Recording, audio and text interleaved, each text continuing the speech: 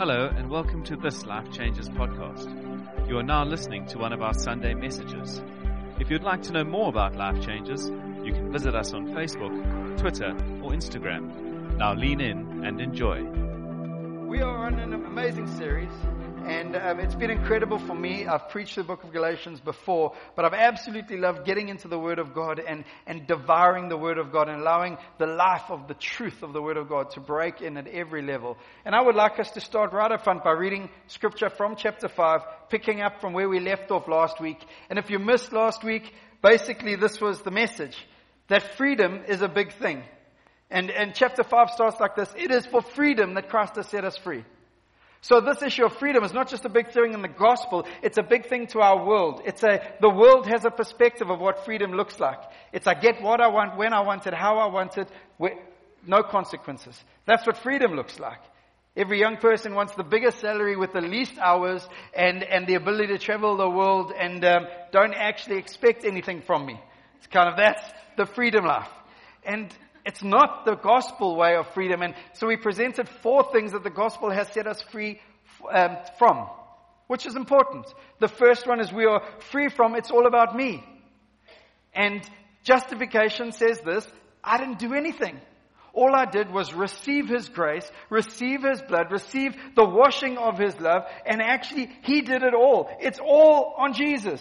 My entering heaven, my walking with Jesus, my ability to have God, the Spirit of God inside of me, it's on Him. It's not about me. So I'm freed from the disease called it's all about me. It's a disease. Secondly, I'm freed from being ruled by sin. It doesn't mean I don't struggle with sin. It doesn't mean there's not a battle at hand. There's always a battle. In every person, there will be a battle. And we'll touch on that tonight a little bit more. But I'm not controlled by it. I'm not mastered by it. I'm not the guy that says, actually, lust and pornography got me so hard I could not stop and I didn't know why I was doing what I was doing. No, we no longer have that excuse. We are no longer controlled by our sin. We have the authority of heaven in our lives. We are freed from spiritual bondage. We don't live the people going to bed, I hope I was good enough for God today. Every other religion is working really, really hard to please their God, really, really over life, so that in heaven one day they can enjoy eternity with Him. Our religion says this: right at the beginning, it's all done. Sleep peacefully. That's the gospel. It might seem too good to you. It used to seem way too good to me. I was like, never. Come on. But I've seen too much. I've seen the grace of hand God break into every scenario, every situation. And it has to break the idea of I live under guilt in my life. If you're a believer today and you struggle with guilt, I'm telling you, take a hold of the truth of God and allow it to set you free. Because you were made for freedom. And the last thing is it sets us free from the fight against spiritual authority. We live in a world where authority is automatically a bad thing. We live in a world where authority is something we will always kick against because authority will let us down. And they have let us down in many, many ways. But there's a biblical authority that brings life and health and freedom. First of all, the authority of the Word of God in our life. Then the authority that He puts us into a family. And He had a design and a plan all along called the local church. And then to go out with His authority.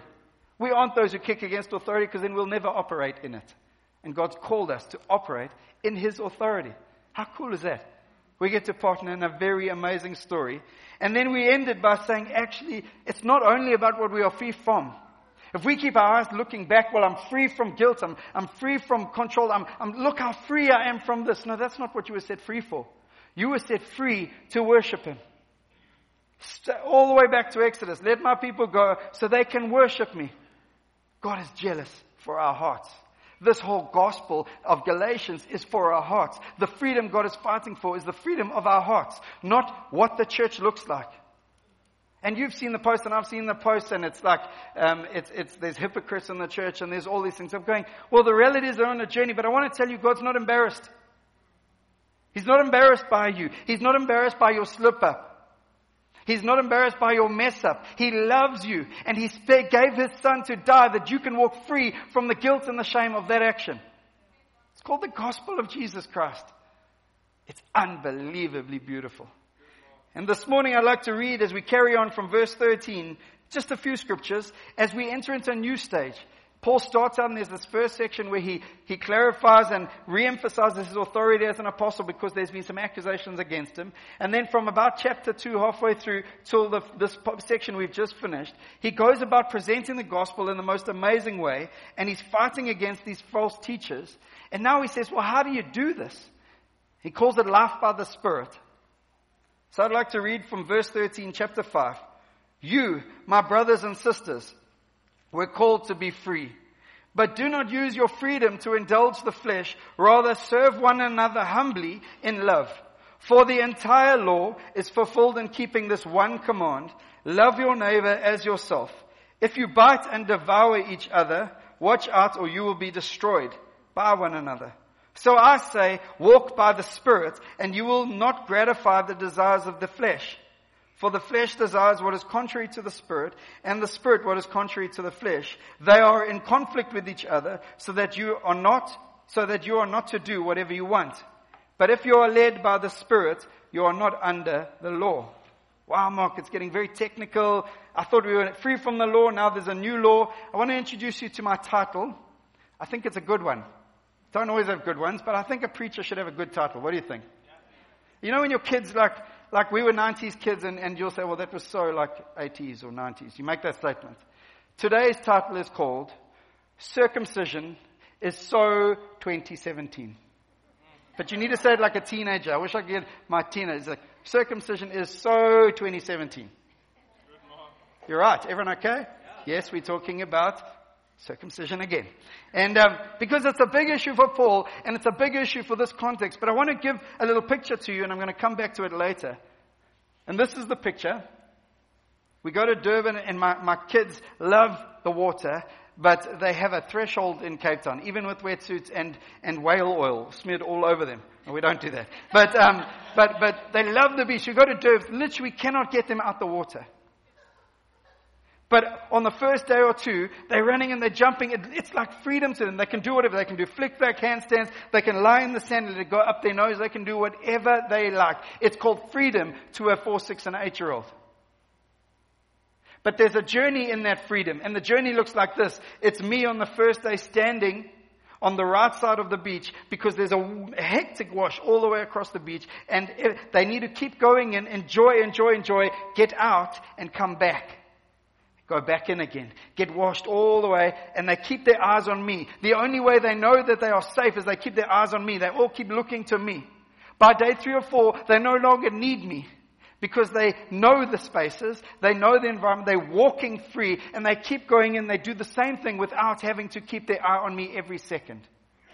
But to them, it's freedom. To them, it's joy. There's laughter. There's a lot of shouting and no neighbors to hear it. It was incredible. But they are having the time of their life. I want to jump back into this because Paul is on about this thing called freedom. And it's not what we like to do. I'm being free to do whatever I want. No, you haven't, sir or ma'am. You've got freedom in the one place the world cannot give you freedom, which is deep down in your heart and into eternity. And that pulls you into a glorious story. A glorious, glorious story. So, here's a challenge, and here's a question. How do you promote godliness in your life and in mine if you take the rules away, the laws away? How do you promote? How do you do it, Mark? It's a big question. And I trust as we're going through Galatians, that's challenging you. You're causing yourself to say, well, why do I do this and not this? Why do I pursue this and not this? Why do I have these disciplines? It's a good thing to do. Go on the process, pursue God, pursue His Word, and I promise you it will lead to life and land in life. That's why we preach it with such passion. But I want to say that many would say, and that actually there's, in the preaching of Galatians, there's not enough emphasis on sin, Mark. You've got to talk about sin more. You've got to remind people of sin. Well, I'm just preaching the text, sir or ma'am. There's a much wiser guy named Paul the Apostle who understands sin radically. He was the worst of sinners. The worst. He would persecute and beat. And he encounters the grace of God and says, actually, it wasn't my ability to walk free of that. It wasn't my ability to abide by all the rules. It was an encounter with Jesus that turned my life around and gave me the ability to walk forward. He was walking this way. He encounters Jesus on a destruction journey. He encounters Jesus. The Spirit of God fills him. He turns this way and walks a completely different life.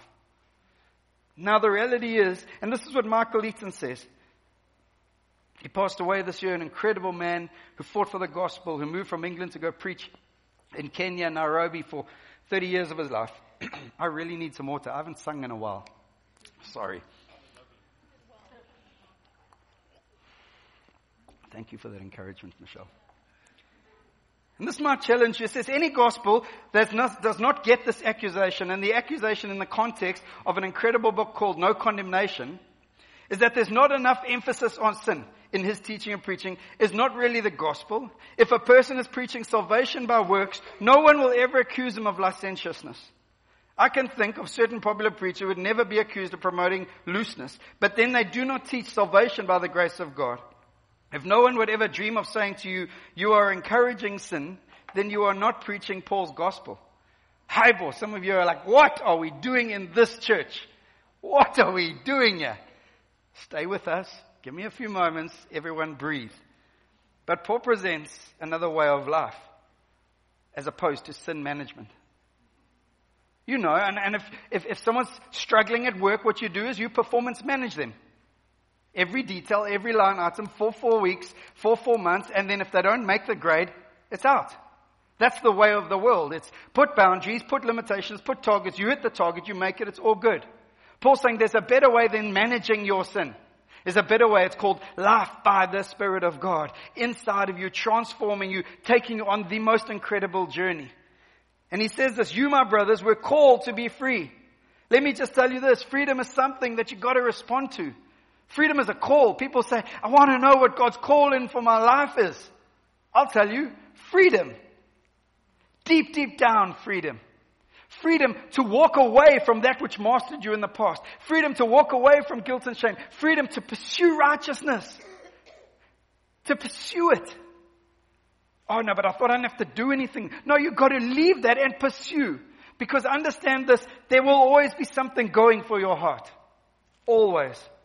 And the challenge is freedom is daunting for many. And I read this incredible article of a man named Mr. Murphy, who was in jail for year after year after year. And then he got his freedom. He walked straight out of jail, tried to pull off life, couldn't pull off life. So he went and held up a store and made sure that he got caught because he couldn't handle freedom.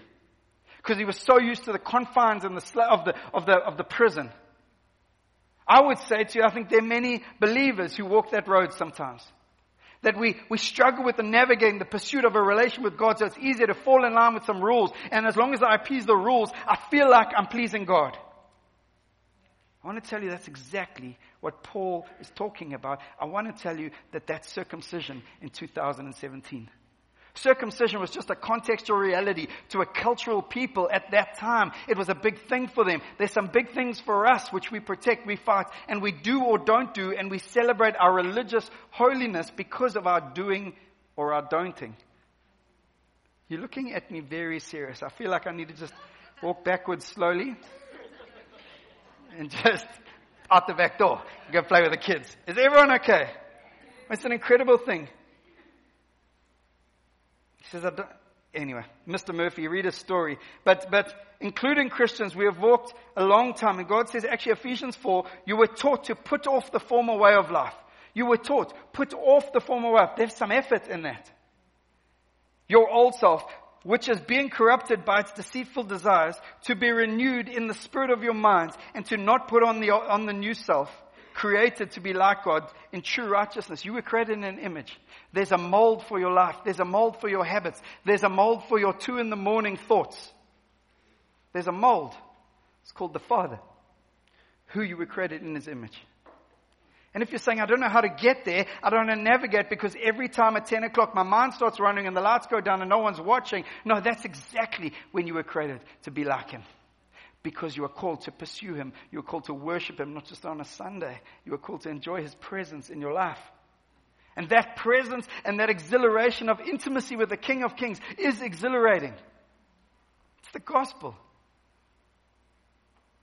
I want to say, living free from guilt. And this is not just Michael Eaton's story. This is the gospel, Romans 8. Therefore, there is now no condemnation for those who are in Christ Jesus. Because through Christ Jesus, the law of the Spirit who gives life has set us free from the law of sin and death. Can you say no condemnation? Can you say it like you mean it to yourself? Preach it to yourself. No condemnation. It's a radical thing to get. We have to go on a journey out of the prison. But then we've got to keep walking. Can't camp at the gates of the prison. Can't say, well, I've got my freedom. I'm just going to camp here. Just going to camp. No, he wants us to go on a journey. And this is the question I want to challenge Craig. Can this freedom be misused? Can it be misused? Sure. It says, but do not use your freedom to indulge the flesh. Rather serve one another humbly in love. The message says, just make sure that you don't use this freedom as an excuse to do whatever you want to do and destroy your freedom. It says, rather use your freedom to serve one another in love. That's how freedom grows. Freedom is not an entity we protect. Jesus gave me freedom. No, freedom is put in my heart because freedom is Jesus. And he says, I want you to allow it to grow, which it grows when we pursue him. This is real. This is life. And I don't know about you, when I first got my license, I was that kid. Got it at the end of matric. And my crazy parents decided to trust me. Bad call. And we went out one night, and I was a boarder, so we went home, and my dad said, okay, here's the keys, you can go out. I'm like, you're joking. Okay. Get in, mates. And we went, and it was a 3-liter Cortina Bucky. Literally, you can't touch yourself in that thing. It's like a tank. And we went out, and on the town, I've got 8, and we're just driving. We didn't stop anywhere. Like, drive past the Jaws. Just driving, just enjoying freedom. This is freedom. I can go anywhere I want. I can go to KFC, Nando's, and Rotties, Johnny Rotties up the road if I want to. I can go all of them. I got wheels. So we're driving, and then freedom looked a little different as well to my mate, Greg Lucy, who had his learners. So we debated, and he said, well, I've got learners, you got my driver, this is perfect. Perfect opportunity. So I said, actually, it's amazing. We are free. So we get in, we swap over, and we tell the other guys, you know what, Greg's still learning, so why don't you jump out, which was a good call. Good call. So Greg goes along Vors Road, and he starts working those gears. Whoa! But it's like, whoa! He's been playing Nintendo too long, and the revs have got to go to about 6,000 before he changes gears. But he didn't get very fast and didn't get into many gears before he was so focused on the steering that he didn't see a huge pile of sand that had been earth moved for a construction site and was into the road. And I saw the sand, and I saw Greg, and I saw the sand. It all happened very slowly because freedom was in my heart. And he plowed into this mountain of brown sand in a white Ford Cortina Bucky, and it stopped instantly. We both stood there for a second contemplating our freedom. Because it needed to be contemplated. And then we looked around, we were like, okay. We heard people shouting, we couldn't really see them, we were covered in sand. And then they started scraping the sand away, and we pulled the car out. Fortunately, it wasn't that bad. We could ding a few things, and it already had a few touch-ups. But there was sand everywhere. And I learned a quick thing about freedom. It's something we walk in, we live in, we can drive, but we can also drive into sand heaps. And not a deep story, but a helpful one, I think. But freedom has to be used in the right way. And it says, do not use your freedom to indulge the flesh. It says there's no longer an issue, and the issue is no longer a fight for freedom, but how do we use this freedom to stay free and maintain our freedom? What's the grid? What's the paradigm? What are the helpful hints? Surely there's an instruction guide, Mark. Well, there is an instruction guide, but there's an instructor as well. And he says this, he sums it up in this, says actually, you were called to be free, but do not use your freedom to indulge the flesh. Rather serve one another humbly in love. There's the key. You want to maintain your freedom? Serve one another. That serve comes from the root word doulos, which is the root word of slave. Become a slave out of love to one another and watch your freedom grow. Oh, Mark, that's a bit deep and a bit heavy. No, in Romans 13 verse 8 it says this, let no debt remain outstanding, except the continuing debt to love one another. For whoever loves others has fulfilled the law. Let every other debt fall to the wayside, except for this one debt that you owe to Jesus, because He gave His life on a cross for the world. He came and died for you and I, who didn't deserve it, as Tyler read that scripture. On that cross He died and demonstrated there is one law that brings ultimate freedom. It's the freedom to give myself away. The law of love. Freedom doesn't look like driving cars at fast speeds or motorbikes or money in the bank. Freedom looks like giving yourself away for others. And the obligation still remains. And it's not about the regulations of fabrics and foods and festivals that these people in Galatia were wrapped up in. Paul's opponents are saying that grace isn't sufficient. It's not a sufficient guide to walk you on this road. And Paul is saying that the solution to sin slavery is not law slavery. It's being enslaved to another, Jesus, in love for what he loves. I'm still a slave. I'm still got a master. I've still got someone, but I'm not a slave. I'm called a son who gets to walk out that fullness in freedom and life, and it's liberty, and it's glorious. And what we find is when we do that, we access the resources of heaven in our lives, and we go on a journey called maturity. Christians don't get stuck in church for 30 years frustrated because they're not growing in knowledge. No, knowledge keeps growing. But wisdom and maturity are different. Wisdom and knowledge are not the same. God's called us to go on a wisdom and knowledge journey. Just read the Proverbs. A wisdom and maturity journey. He wants us to be like Jesus. So practically, I want to give you 2 examples and then we're done. The first one's easy. And I would say that we mentioned life groups. Could life group be a circumcision issue in the church today? Remember, Galatians were written to the church. So could it be an issue? I would say yes. So someone gets saved, they encounter a Christian, and it's this: you must go to life group. You will not grow if you don't go to life group. And Jesus, well, you just really won't encounter. You will encounter Jesus in life group. Is their heart meaning well? Yes. Could there be potential? And is there a well-meaning story? And is there a potentially even a testimony in that faith and encouragement? Yes. But let me state a couple of things. As a leader in the church, do I earnestly believe in life group? 100%. I think it'll lead to spiritual growth and maturity. I've just seen too many examples. Do I think that life group is a huge value in growing and forming relationships? 100%. Do we work hard as leaders to ensure? 100%. But is someone's growth and maturity dependent on life group, or is it dependent on Jesus? His faithfulness, His goodness, His glorious nature, His willingness to take us on a journey. And will He call us to come into community and our work that may be in something called a life group, as well as many other things? Yes. But it's not dependent on the vehicle, it's dependent on the person. Is that all right? I think we've got to talk about this stuff. We've got to say, what does it look like? Circumcision is of our age. It just looks different. And I want to take 6 minutes. I'd like to go a little bit longer today, if that's all right. I want to throw a hot potato in the mix. Something everyone here has a perspective on. Some of you quite passionate on either side of the fence. So I'm going to divide the room in a second. I would like to ask the question: could alcohol or drinking be a circumcision in the church? Circumcision issue. And the room goes quiet. See, remember, circumcision is something you do or don't do because of a belief, a religious belief, that somehow your doing or your don'ting will result in more holiness. That's what circumcision was. It wasn't the act of circumcision. Paul is not hacked off with circumcision. He didn't have a bad experience. That's not what he's talking about. He's fighting for the hearts of the believers. There's always a fight for the hearts of the believers. There's a colossal fight in the heavenlies for the hearts of the believers. The enemy wants your heart. So, I really shouldn't be rushing this, but we're going to go anyway. So, Paul wasn't even saying that circumcision in itself is a bad thing. He's not saying that. He's saying actually hope placed in that act of a man or a woman in their ability to choose or not choose circumcision cannot do what only Jesus can do. So alcohol, your doing and don'ting, is not the issue, I would say.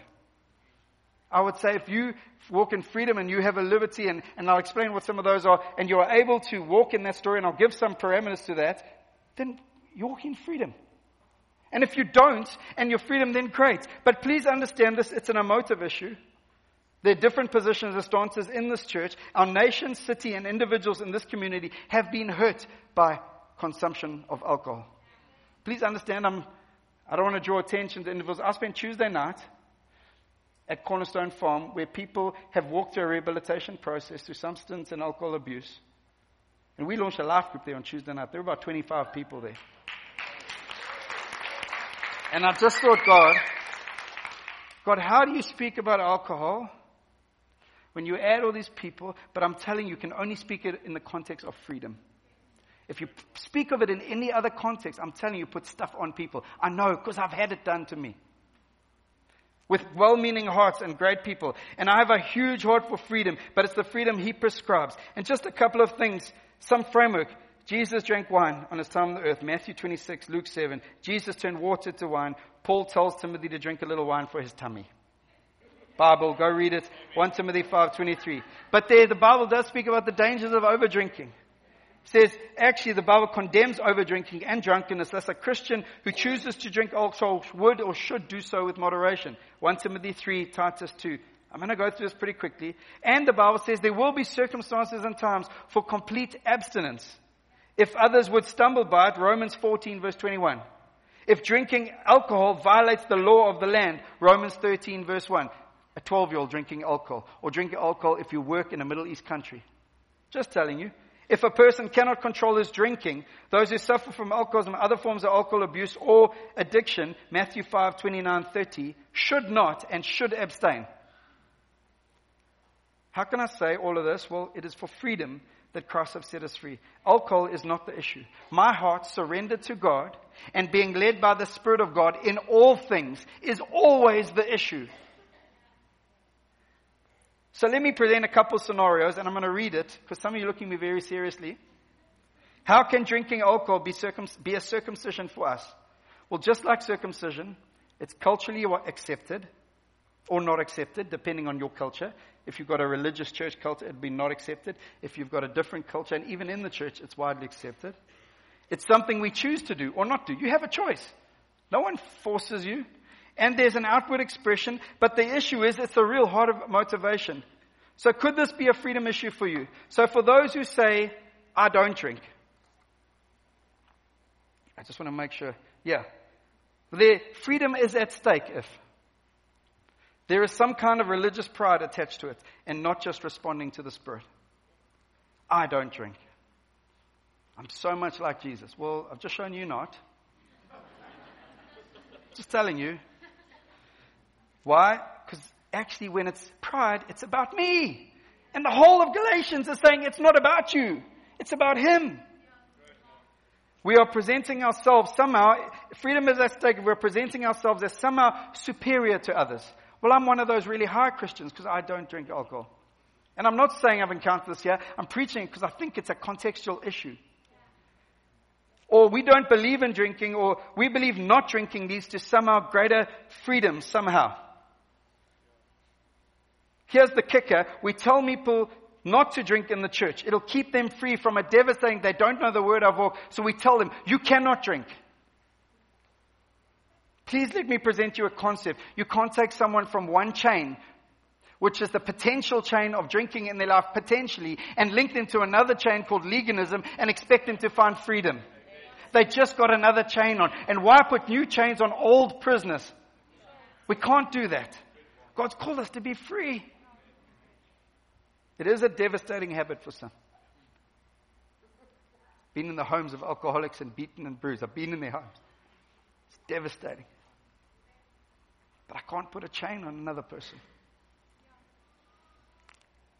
I would say that freedom is at stake if we do drink, but we go too far, and it's drunkenness. And it's our wife looking at us across the room, and it's breaking the law of the land, like one drink if you're driving. It's not my law, it's His. It's the land's law. The Spirit of God is one of the fruits of self-control. When we lose that, we're not operating, we're operating in the flesh. We're partnering with the flesh. The law of the land and freedom of drinking is not the issue. I would say, and I would question, I would challenge, how do you use your freedom and how you use your influence? And I get scared when Christians, it's all about Facebook and it's all about my ability and my freedom to have alcohol on Facebook contact you when people aren't there with you and not able to witness your story. Understand you have influence. And your influence is for Him, not for yourself. It's not just the pastor's job to watch that people are watching, it's everyone. I want to give one story of my life navigating this.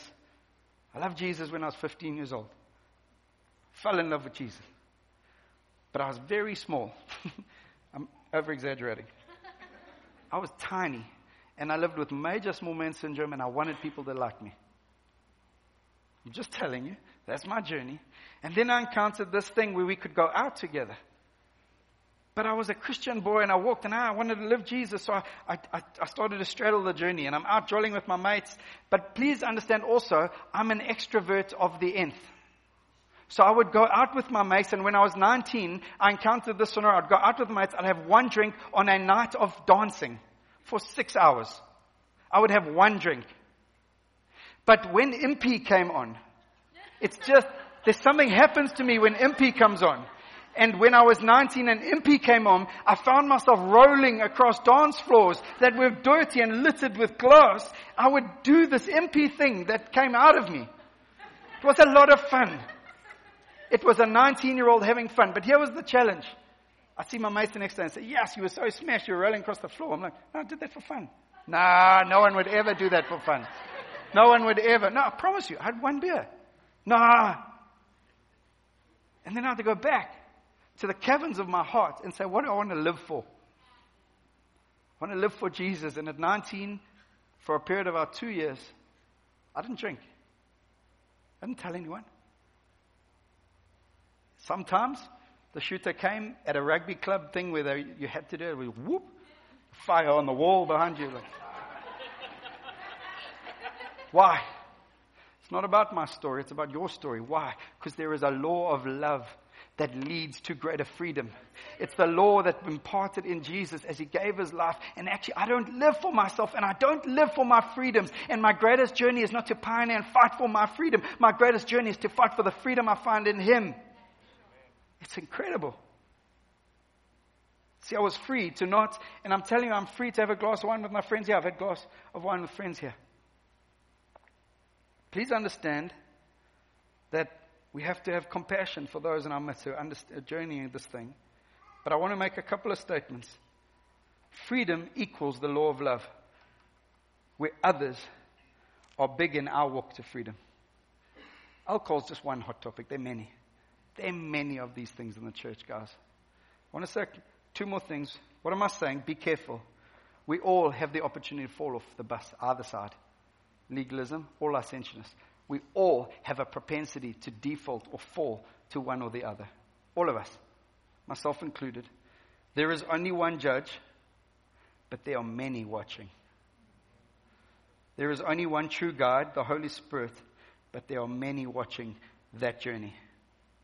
And we've got to be careful not to put new chains on old slaves. The gospel didn't take someone out of one form of slavery and put them into another. The gospel took them out of slavery and put them into freedom. Jesus doesn't give us freedom so we can live selfishly. Freedom that chases passions. He allows us to live the life, the way of heaven, which is love. So if you're sitting here today and you're on a journey away from alcohol and into freedom, I will run with you on that journey. But the destination is Jesus. The destination is not a rule, a legislation. It's Jesus. The destination is always Jesus. Jesus plus nothing. Can we close our eyes for a second? I really wish I didn't have to rush through that, but I pray, Spirit of God, you are here with us. You're leading us, guiding us. You're calling us on journeys of maturity, and I pray for every heart here. If you are wrestling this today and you are cross with me for either side of the story, please don't be cross with me. Please go to God. Please go to the scriptures. Please work. Please go on a journey of maturity in him. And find your place in that story. Please, please, please. Please understand that Jesus died for one thing, to set you free. To set people who had no way to the Father to enter that relationship. And in that relationship there is freedom. He breaks chains. He breaks habit. I heard a testimony of depression this week. Thank you, God, where depression was broken in a moment after 10 years of medication. Thank you, Jesus. Do it again, Jesus. Break alcoholism in our midst. Change the statistics in our area. Please, Jesus. Please, Jesus. Let us be a part of that change. And God, I pray, would you write the law of love on our hearts? Because we don't want to do religion. We want to live lives that lead to life. And others can follow. We give you all the praise, all the glory.